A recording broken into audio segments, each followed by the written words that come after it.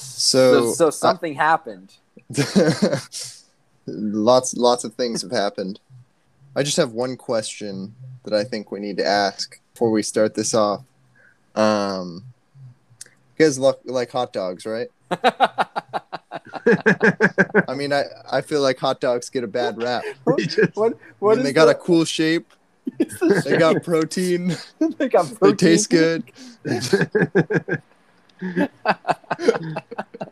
My favorite is that when he asked both Mark Wahlberg and Zooey Deschanel individually if they like hot dogs, both of them gave complete non-answers. Yeah. She was like, she just totally smiled and was like shaking her head. Not a lot of hot dog love in that marriage, which I think was really at the root of their problems.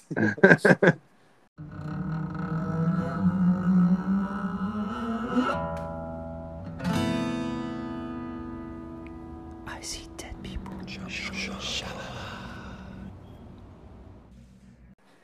I think the first thing that I really took away from this movie is that, like, I wish that I had seen this before, because I would have been quoting it nonstop for like I probably will be quoting it nonstop from now on. It's so quotable.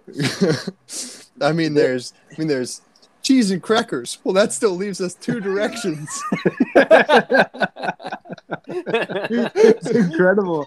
Honestly, the writing, this movie is so perfectly written that I can't believe it. Oh, this is without a doubt, I think, the most fun Shyamalan movie. Oh yeah. Like, throw it on at a party. It's so fun to watch. Yeah. It's great.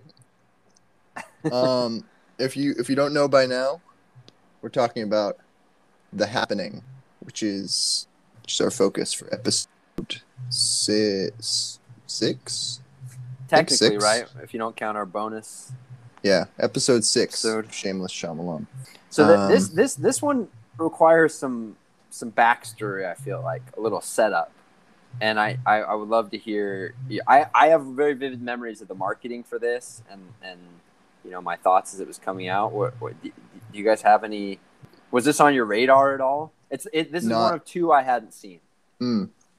This one was never on my radar at all. I didn't even know like it really existed until like it became popular, like on the internet, as like to be recognized as like one of the worst movies ever made.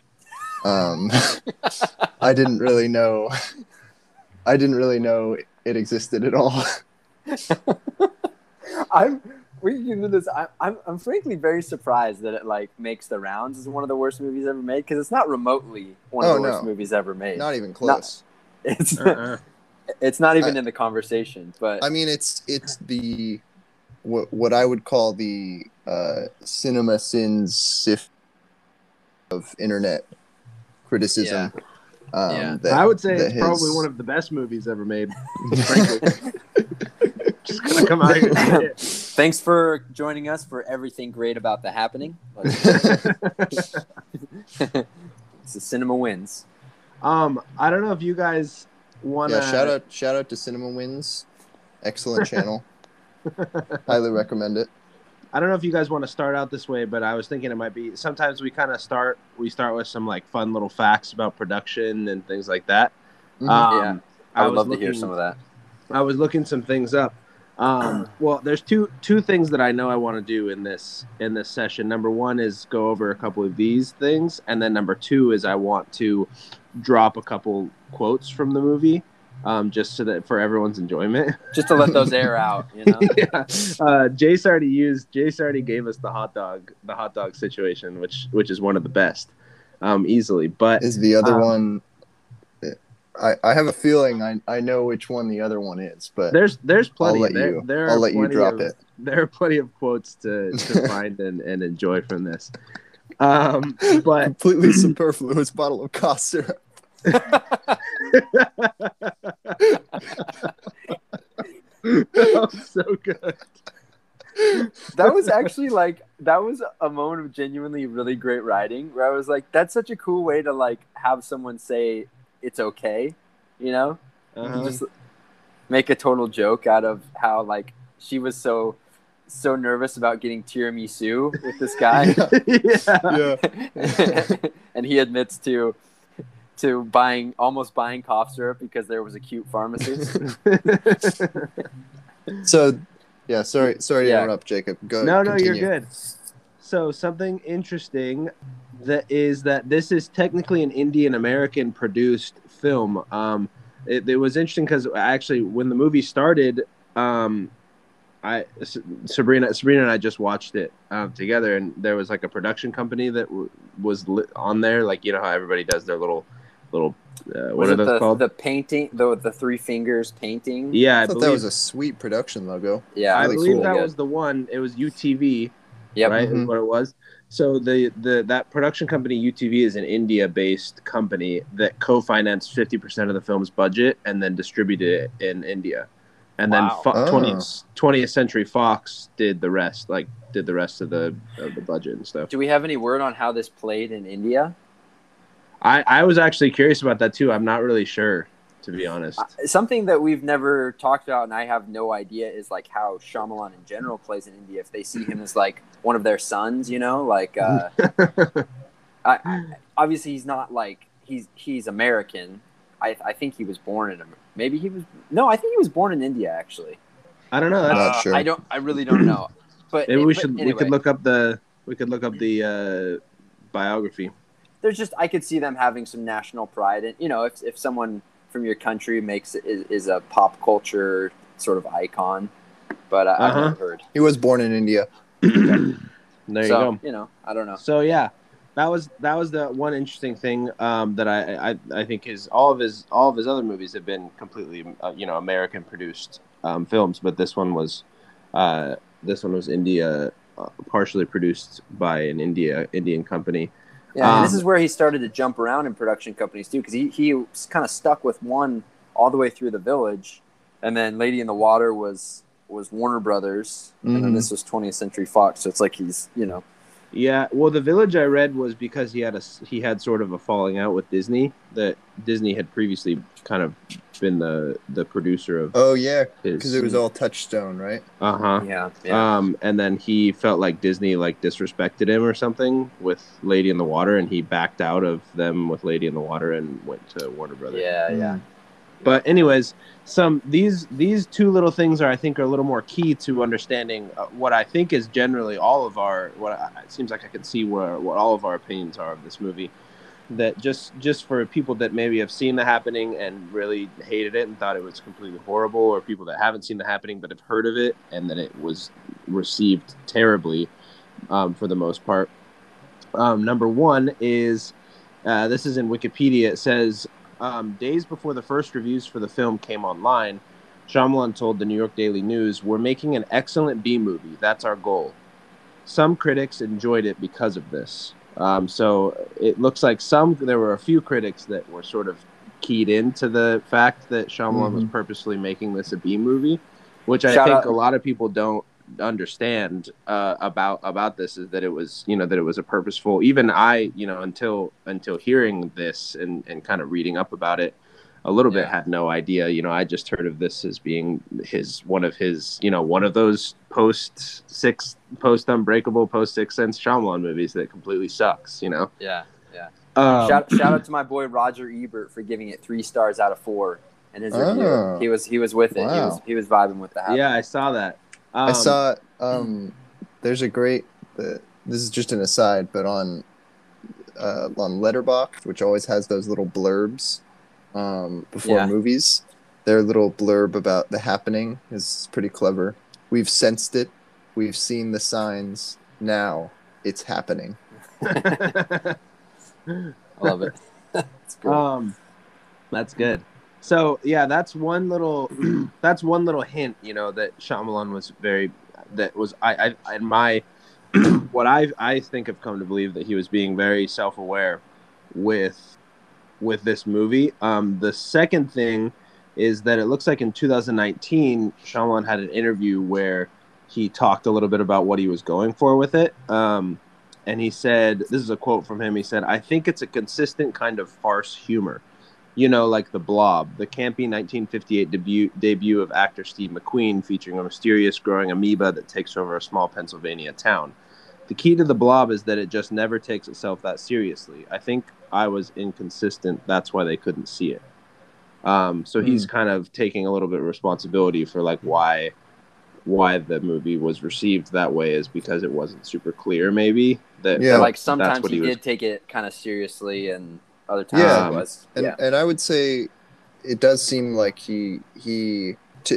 as a kind of refutation almost of the idea that Shyamalan is like so full of himself. He doesn't really talk about this movie much, and so I think it's kind of clear that he understands that it's not his best work, and that there were some issues with it. I mean, is it not his best work? You think it's his best work? No, I mean, I'm willing to entertain the opinion. I feel like it's clearly like it's clearly a little more clumsy, and obviously partially intentionally so, but it's not quite as perfectly crafted, as fully realized. Yeah. No, but the thing I'll say.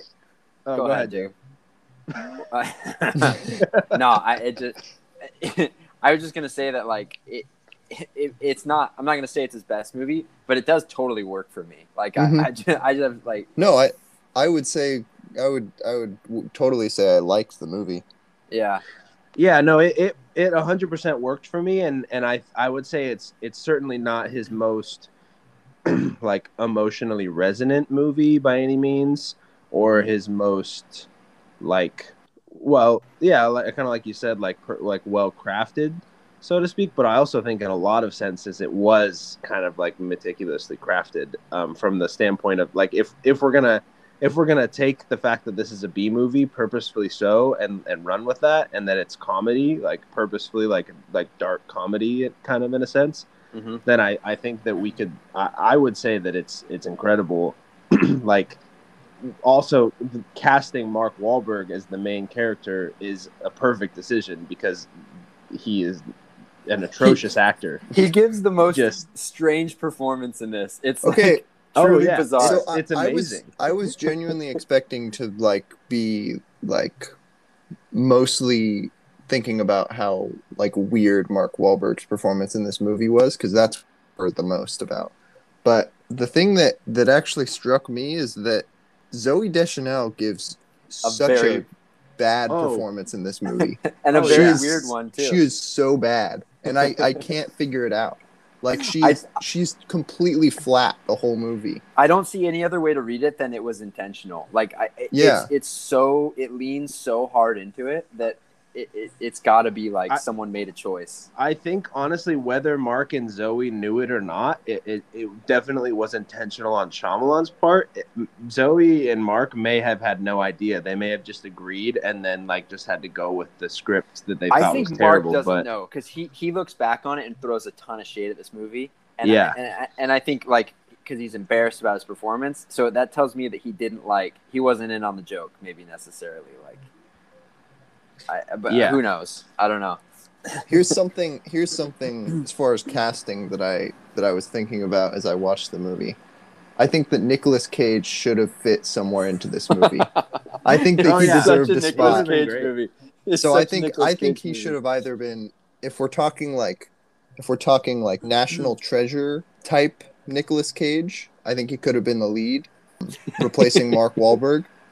If we're talking, keep Zooey Deschanel, so it's just like that kind of awkward age gap. and then, but if we're talking full Cage, Nicolas Cage, I think he should have been the hot dog guy. The plant, the I mean, he even looks a little bit like Nicolas Cage already. Yeah, he would have been great as the hot dog guy. That would have been so good. Darn. Yeah. I think those just as a way to like set the tone for this, I think all three of us are clearly in the what's the word, of the opinion that this is an intentionally goofy, humorous, and ridiculous movie. and it's so much better because of it. Yeah. in So a lot of senses. I mean, I was laughing. I laughed so many Oh, times yeah. watching this movie. I thought it was hilarious. yeah, Like the moment Mark Wahlberg is introduced as the science teacher, I was already laughing. Like it was I hilarious. feel his like tone of voice and everything. It's like, hey guys, isn't science pretty cool? It's like basically like it's so great. he always sounds like he's either searching for approval or just incredibly confused at all times. He's like, yeah, I mean, yeah. But do we want to do? Oh, go, Jace, go ahead. I was gonna ask. I was gonna ask if we wanna throw some of those quotes that I have right now or later on. Give us one right now. We can sprinkle them through. Well, what were you gonna say, Jace? I was gonna say, why you eyeing my lemon drink? Yeah, that was one of the quotes. Why are you eyeing my lemon drink? That was it. That was one of them. It's incredible. Just the most intimidating, truly Freakiest old horrifying lady line. too. Freakiest old lady until he one-upped it with the visit. But up until the visit, I think Yes, freakiest that old was- lady in See, film. that was actually, I would say that was the only part, that whole sequence with the lady was the only part that I thought was actually genuinely pretty scary. Like It he was did a super good job. scary. Yeah. Yeah. But yeah, we have. This just continues to make me wonder, like, what happened to Shyamalan? Like, as a child, did he have like a really terrifying grandmother? Like, what? Granny's here. Like, what did this to him? He's probably had a granny that made him eat Turkish delight or something.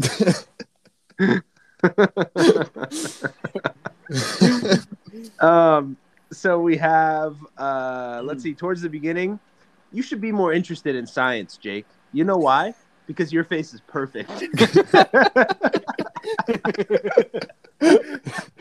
That was incredible. That was amazing. So I feel like something that I was just thinking about before we started recording, that kind of just solidified in my mind, when we're talking about, like, kind of 50s B movie kind of vibes. I think, well, it wasn't the 50s, but Shyamalan's reputation, partially propagated by himself from his first, like, 3 excellent movies, was like, he's the next Spielberg, right? Yeah. And I think I can see a lot of, it just made me think of Spielberg's first movie, Duel, which is just like a beautiful example of, like, elevating like a TV B movie, literally. Yeah. a B movie concept, and with just, like, really excellent filmmaking, just totally elevating it. So And I think The Happening does the same thing. Yeah, can I leap off that for just a second? I want to just like pour out just a couple of thoughts that you guys are bringing to mind. So I really briefly, like, just to introduce this to anyone who's not familiar, the thing I wanted to mention is this was marketed with much hoopla as being Shyamalan's first R-rated movie. On the poster, the R is like in red in the MPAA rating, and that was none of us saw it because I think we weren't allowed to watch R-rated movies. And, and it was kind of like when I remember when the trailers were coming, they're trying to hype it up, and I'm like, oh well, great, like, thanks a lot, Shyamalan. Never gonna see this now. We were like, Shyamalan's finally fallen. He's finally yeah. He finally succumbed to the world. But it's an interesting move in a lot of ways. And you could probably have a conversation about that. But I think that it's so, he takes advantage of the rating, I think, in a really great way to, like, push it just a little bit further than his typical movie, and I think in very effective ways. It's not like it's in no way like when like Logan is given an R rating and then it's just like like uber violent, a slaughter fest. It's just a slaughter fest. It's not like a different director that you see. It's just like I think he utilizes it pretty tastefully and pretty sharply. But go ahead. Well, just like on that subject, I don't know. What did you have more to talk about that specifically? About the rating?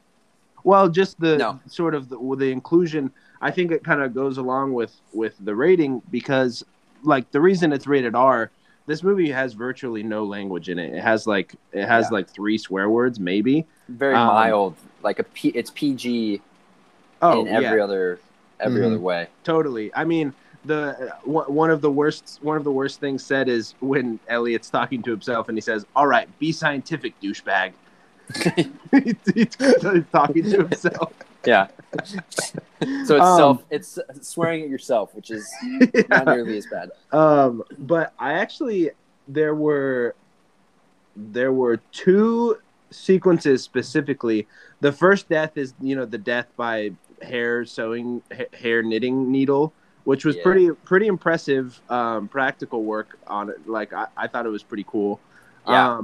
But the 2 that stood out to me most, that I really am not sure how, like, I would love to read or hear a quote from Shyamalan or something on how they executed these, because I thought they were incredibly done, is the shot skyward of the construction workers jumping off of the That's an construction building. insane. That I- one shot. hits hard. I really don't know how they did that, because you can watch them clearly walking off and their bodies are not, like, it doesn't look like CGI. To me, at least, watching this, it didn't look like CGI. Like, it looked like some blend of practical And the way they moved didn't look like dummies. No, Yeah. yeah, It's very effective, very like haunting, especially like as a post 9/11 movie of people jumping out of the building. Yeah. I feel Yeah. like there was echoes of that. well, And that it made me, you know, it actually, I mean, this has literally nothing to do with it, but it actually makes me think of the album cover for Muse's Absolution the shadows. with the Yeah. shadows of all the, Yeah, I don't know. It is a lot There's like something that. there's something uniquely haunting about that Well, but image of like just people falling. no, Yeah. for sure. And aside, like, I think it's very effective, like, emotionally and thematically. But It's aside played from so that, well by that construction. The guy who's like trying to call it, he plays that so well. yeah, Mhm. great. The whole intro sequence is great. is so good. Yeah, it really It was just like punches. everything about it is really great. Even the corpses and the way that they're bent every which way and things like that. Yeah, spooky. But I really like, maybe you guys had better eyes than me in this, but I really truly don't know how they filmed that shot of the bodies falling, and I would love to know, because it looks incredible to me. Like, to me, it looked visually so good. My guess is a combination of CGI and practical. They probably threw dummies over and they maybe manipulated them with CGI a little bit to make them look a little bit more realistic. Yeah. Also, the shot could I mean, like, people could be jumping onto like like That's a netting true. or something. Mm. That's a possibility, and the camera's Yeah. placed in a way that That's true. They could have been jumping onto those, those blow up things that they do. Yeah. Like I said, I really don't know. I thought it was beautiful the way that it was created. yeah. What and about the this- lawnmower death? Yeah, that one was pretty horrible. I saw a little bit of the CGI that was used there, but it Little was bit. also pretty impressive. The one that I also don't know though how it was done, that didn't look like a dummy either, was when when the car that John Leguizamo's in Oh yeah. crashes into the tree and the guy flies out the windshield. Oh yeah. It wasn't CGI. Like, it didn't look like CGI, and I don't know. It probably was CGI. ILM did the CGI for this just as a which is great, but I really like. I'll go back and rewatch it because it was the first time and only time that I've seen it. But the movement and the physics of the body flying through looked too good to me. Yeah. To be what year was this? 2007, 2008. 2008. To be a 2008 CGI sequence, it just didn't look like it. So that was another one where I watched it and I was like, wow, that was incredibly shot. Like the craft that went into that to create that scene was amazing. I think also we should talk about how good Shyamalan is in this movie of holding on shots. Not he never cuts unless he has to, and that scene specifically that comes to mind as an example of that. Yeah. So you see the car moving, and then it stops when like when the toxin's like kicking in, and then it just starts. He just like slams on the pedal and just goes. Yeah. It just follows the car the whole time. It's really And it's actually still a pretty long shot uniquely because it horrifying. doesn't. Yeah, and it's a pretty long shot because it doesn't cut when John Leguizamo's character gets out either, right? It still stays on the same Yeah, shot. no, he gets out of the car in the same shot, which makes it all the more impressive too. That's all. Yeah, that's one of the. I don't really have another place to put this comment, so I'll just throw it out there that. And this is part of like maybe Shyamalan looking back and looking at the inconsistency of what he was pulling off tonally or whatever. But the movie like starts off, and I think I saw this written somewhere, so I won't take credit for like this idea. But it starts off really tight, really fast, and gradually just gets slower and slower and slower. And by the end, the ending where they're like talking to each other through the speaking pipe, it's like kind of like a European art house film. Like it kind of, if it would have ended there, it has the vibe of like a French kind of, that kind of those European downer endings that, they're very human, but also like very depressing. It's an interesting thought. And you just remind me of that, Jace, because he holds shots and like I think it just the pace gets slower and slower as it moves on, and you just start listening to the wind. Like the wind in this is so eerie, and he captures that and makes it scary in a really unique way. I don't know. So something that I mean, I don't have any defined thoughts on this, but something that I was curious to hear you guys' thoughts on was, I guess, how you felt about the vivid depictions of suicide in the movie, and I guess the potential sort of implications of that. Yeah, some of the potential complications from that portrayal. You know what I think? Just because I know this was something that was in the news cycle a lot when the Netflix show 13 Reasons Why came out, is like that psychologists recommend never showing people physically committing suicide on screen. Interesting. And so I'm curious to hear your thoughts on it. If this is absurd enough that it circumvents that problem, or if that seems like maybe something that could have been handled better. It's a great question to ask. For me, it is absurd enough, and I think it's staged in a way that it didn't hit in a way that other like on-screen suicides sometimes do play out. There aren't a lot of them, but even when that's not the main topic.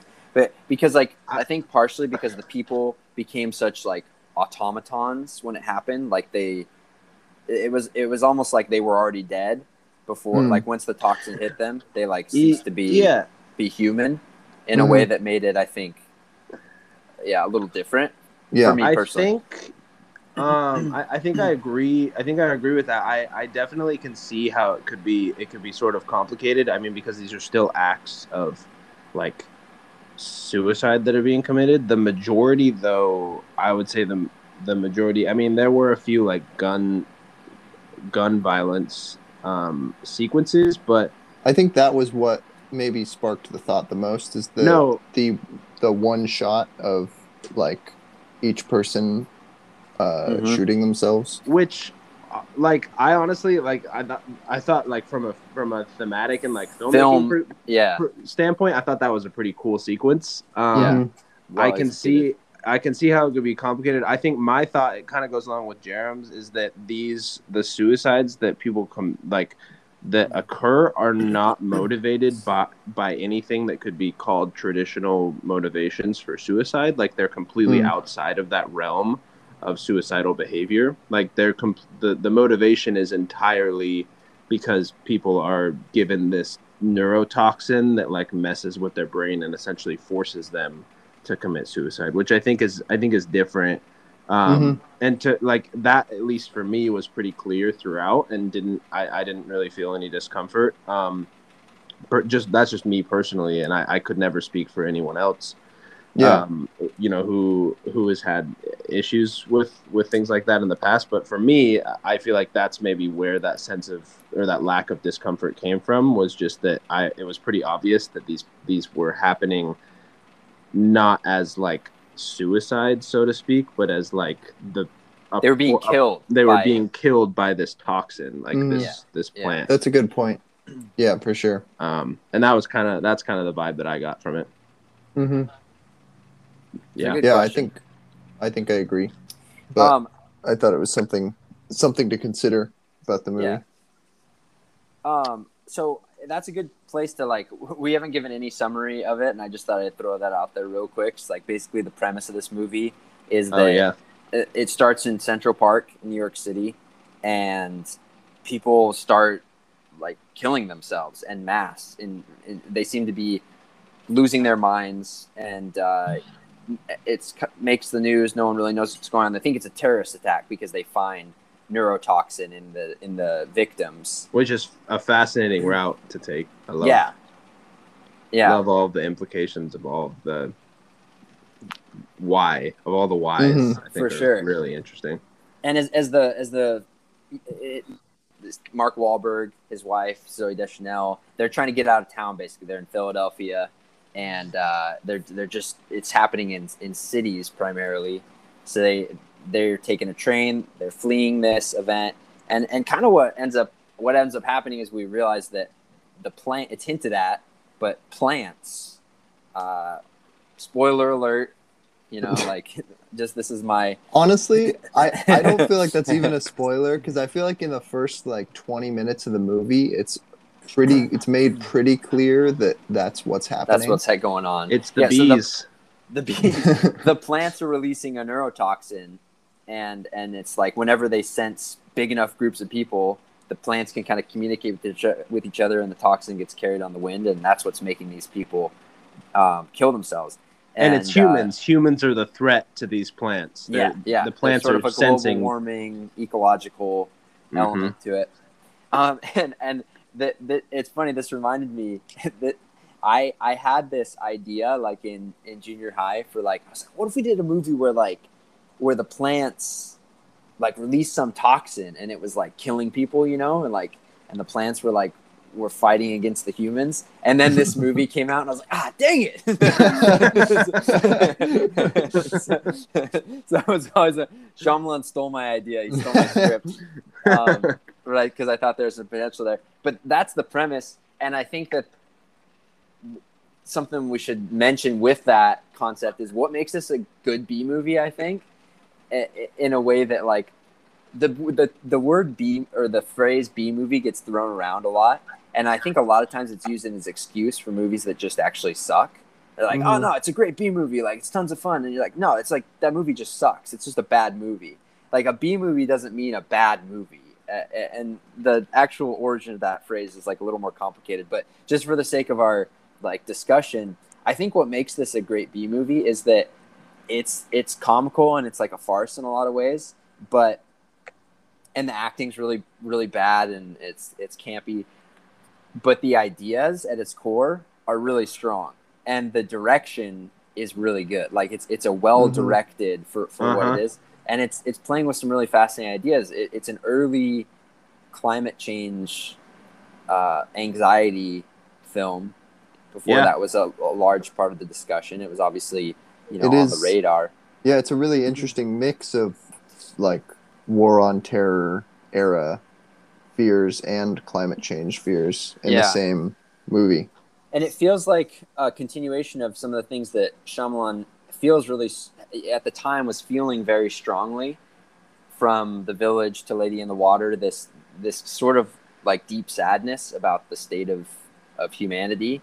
And this what he seemed to be getting across with this, there was a shot of a newspaper. It was like before they were fleeing, that I thought was really intriguing. It said, like, murder rate skyrocketing. Philadelphia.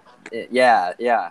And I felt like the message that was getting across there was, like, basically, like, we don't deserve this earth.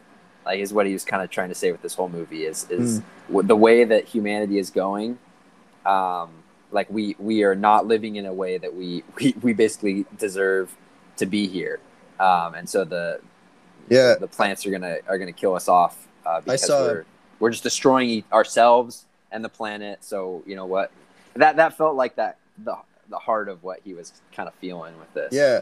I saw a review that said this is his most nihilistic film, and I think I agree. I think it's which is fascinating because his like goofiest film at the same time. Yeah. And These men are nihilists. They can't hurt you. Makes me the Big Lebowski. Yeah. So I think it's kind of interesting to bury your nihilism and loss of faith in humanity under such an unassuming shell. Yeah. Can I say also something that like this is in I think it being well executed. He does a couple of things. He plays with the genre conventions in some fun ways that fit thematically. The main one was the trope of like being scared of people in a horror situation, like if people trying to hurt you or running away from them. He flips that in a really cool way because no one's hurting other people really for the most part. Like the people end up harming themselves. And so at first you're like, wait, like we don't have to be scared of people, which sometimes is like the deepest fear in horror is that someone's going to come to murder you. But he ends up flipping it in such a clever way because you end up having to be afraid of people because the more people come gather in a place, it sets the plants off, which is sort of kind of a COVID type, like, you know, it felt prescient. Yeah. Very much a great COVID movie. Also, I think sorry. Are you kidding me right now? I'm gonna forget about this if I you don't eyeing say his it lemon now. drink. I think on that, back to that point of like the nihilism of the movie, I think there's this interesting idea that he brings up of like these of the people that they have to be afraid of. There are people in the movie that are genuinely looking to harm them in some way, or are just scary people. And I think it's interesting, like he's taking like this, you know, there's a family of like people out in the middle of nowhere in Pennsylvania that end up murdering 2 children because they're so terrified of what, you know, what they might bring to them. They think they might be infected or. And then there's obviously the really creepy old hermit lady, and I think she was so scary. Brings up like an interesting idea that like the in some ways those scenes are the most horrifying scenes in the movie, like of the 2 kids getting shot and the old lady like just being her. It's just like those are some of the most terrifying things, and I also think like the way that it ends with that news report where they're like they're saying like, oh, you know, skeptics might agree with you if there was just one more instance of this in the somewhere else in the world. Well, and I think it just speaks to like this idea of like we're screwed basically. Like we can't, like there are too many people that are not looking out for the good of all of us. For us to survive basically. No, and it's interesting like to think about like all of those sort of potential underlying themes. Like, and I think, I don't know, especially coming off of our little bonus episode we did with Tim on The Village, I think like a lot of times most people sell Shyamalan short with the inclusion of themes in his movies and the amount of like time and thought that he puts into his writing and the ideas that he's trying to bring across in his movies. And like a lot of this could just be like reaching, and like even some of it could be like unintentional stuff that even Shyamalan wasn't intending. Who really knows? But there are so many interesting things to explore, like like the kids getting shot, like kids taking the brunt of violence, especially gun violence. That felt very intentional to me. Yeah, like Mm-hmm. not just like, and also like not only do kids take the brunt of gun violence, especially in this country, but also like kids are going to be the ones who are going to suffer most from climate, from these climate disasters, Yeah. and things like that, or all the way to like, I think there's something super interesting with like the whole model home sequence of them in the model home. Everything's fake. Yeah, everything's fake, but especially like Mark Wahlberg talking to the plastic plant. Hilarious scene. It's like I forgot about that. Absolutely hilarious, but also like he's talking like it's a plastic plant, and the damage that, like, just the idea of like plastic and the fact that he's like trying to like speak with this plastic plant or have like these real emotions with a plant that ends up being just plastic and fake. Sort of a consumerism is fascinating, but also something that you said, Jerem, that got me thinking is like you were talking about how people like generally in horror movies, people are like running away from other people, and like that's the idea, is that it's like people are the ones who like are scared or what, things like that.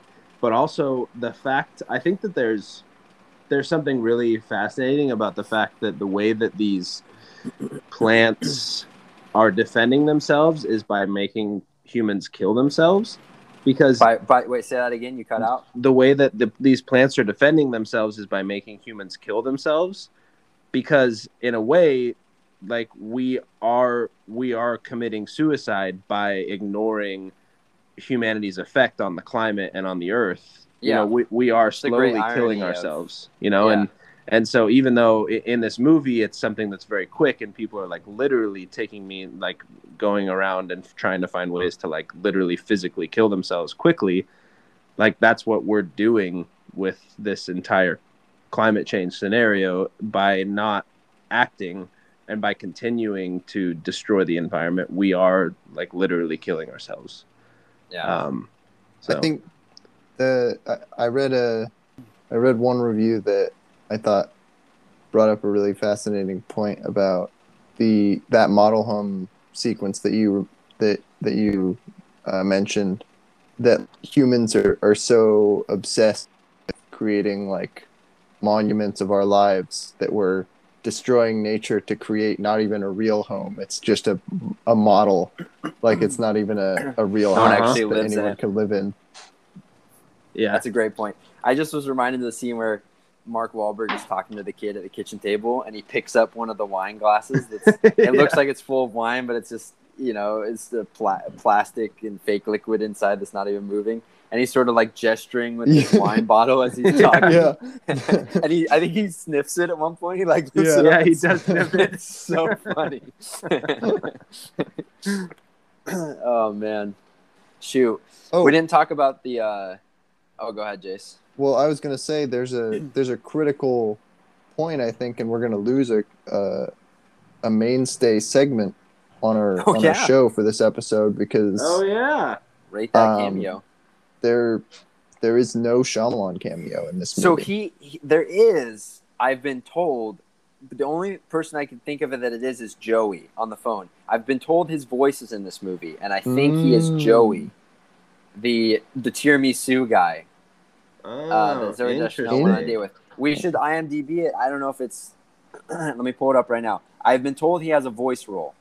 While you're looking it up, and while we're talking about Easter eggs, Sabrina, with the most incredible eyes in the world, noticed that at the end, in the final sequence of the movie, when Zooey Deschanel is packing up for I know what you're talking about. What's the daughter's name in the movie? Jess. For Jess to go to school. Jess is wearing an Avatar: The Last Airbender backpack. Absolutely. Really? I totally saw that. I didn't notice that. He was tipping his hand. Yeah, which is the next movie, right? Avatar's the next one, right? So he must have already known or something. I don't know. I seems like was gonna make a joke that in The Happening he tried to warn us about the coming calamity of climate change, and it turns out he also tried to warn us of the coming calamity of The Last Airbender. that is it was very brief. I did notice that too. It's a good eye on Sabrina's part. M. Night Shyamalan is Joey. He's the voice of Joey. Okay. Yeah, that's what it popped up as well when I looked it up.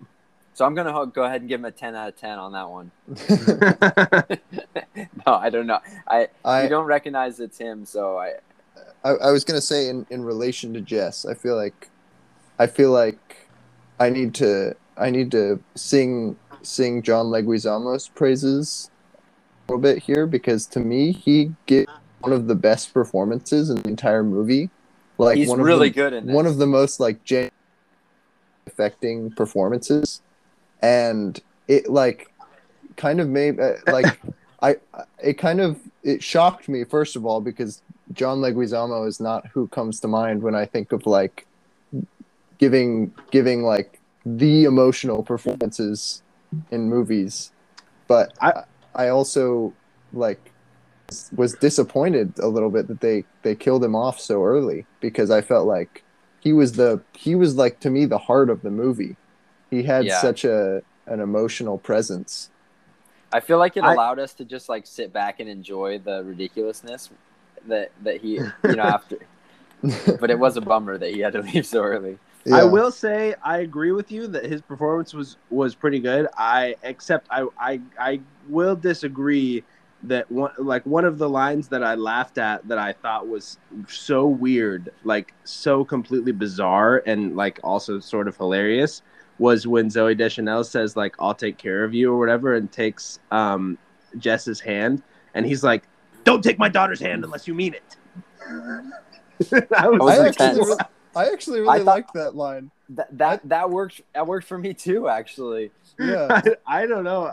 I thought it was so out of jarring. of left field. But he had been talking before to Mark Wahlberg's character about, hey, like she's not really committed, like he was trying to say that to her. Yeah. And so I think it was his like, like, hey, if you're gonna take care of her, like you take care of her.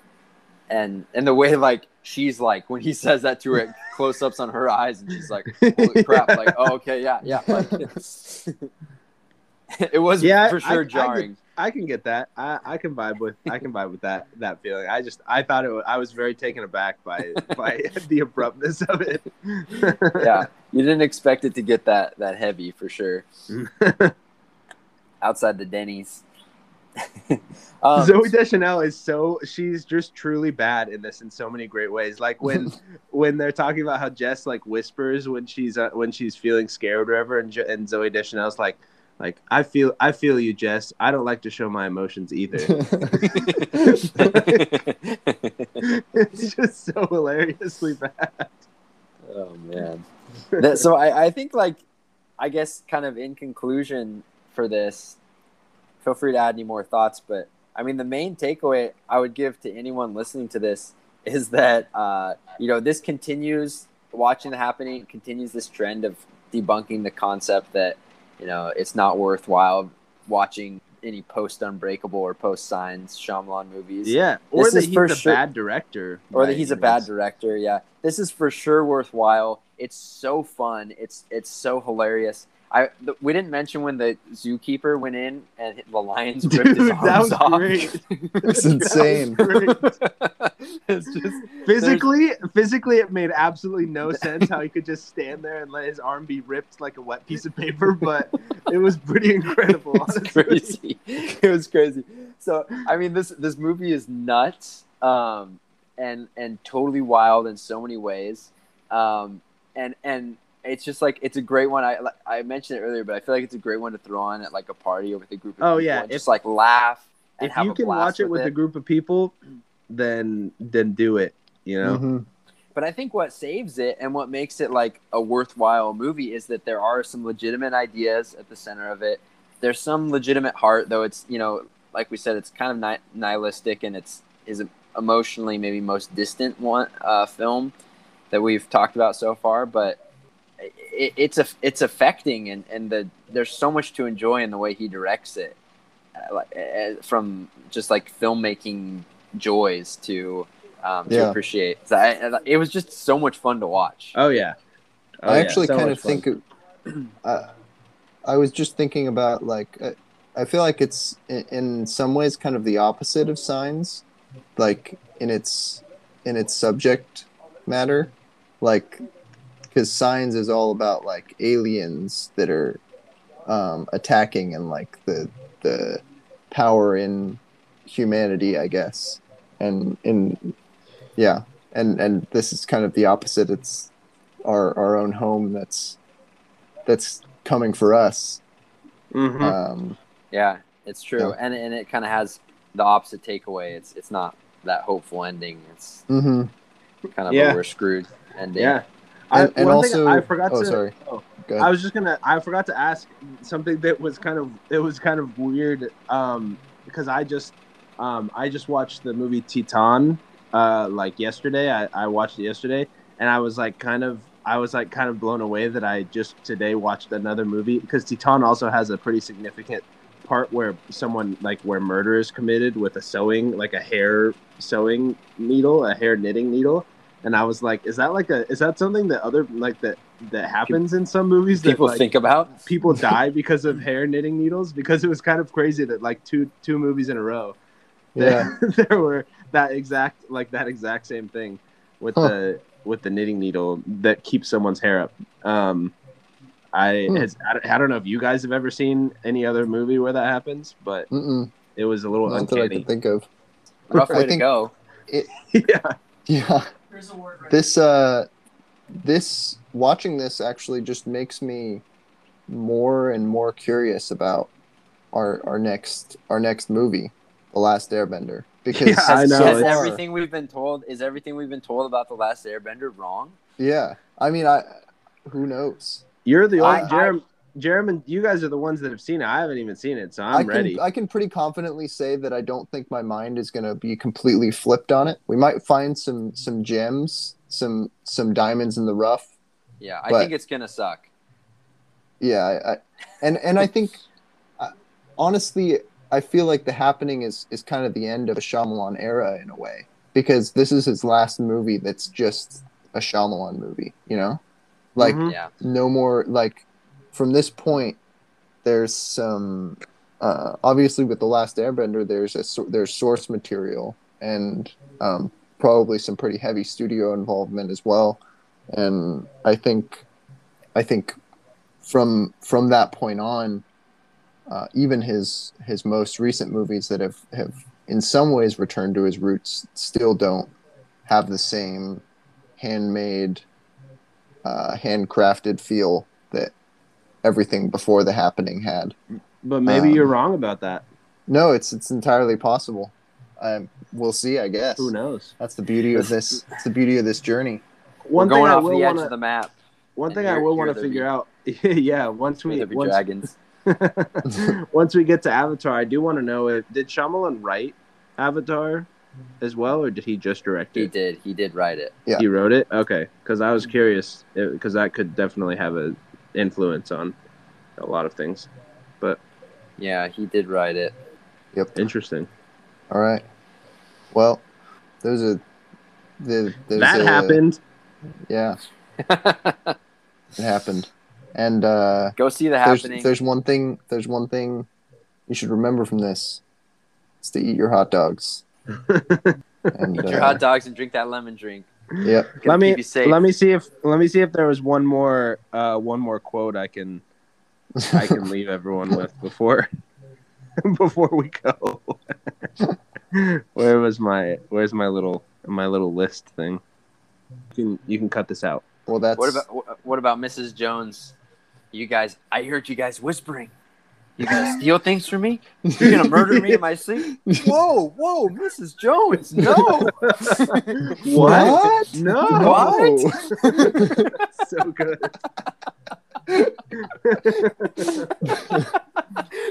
Mark Wahlberg managed to to sound like someone who actually was planning on murdering Yeah. Jones Yeah. in her sleep. Part of me feels like What? It would have been perfect if the No. movie would have just taken a turn and they did end up murdering her in her sleep, and stealing the creepy little doll she had in her bed. He gets back in there. He's like, "Yeah, we're doing this. Mrs. Jones has got to go."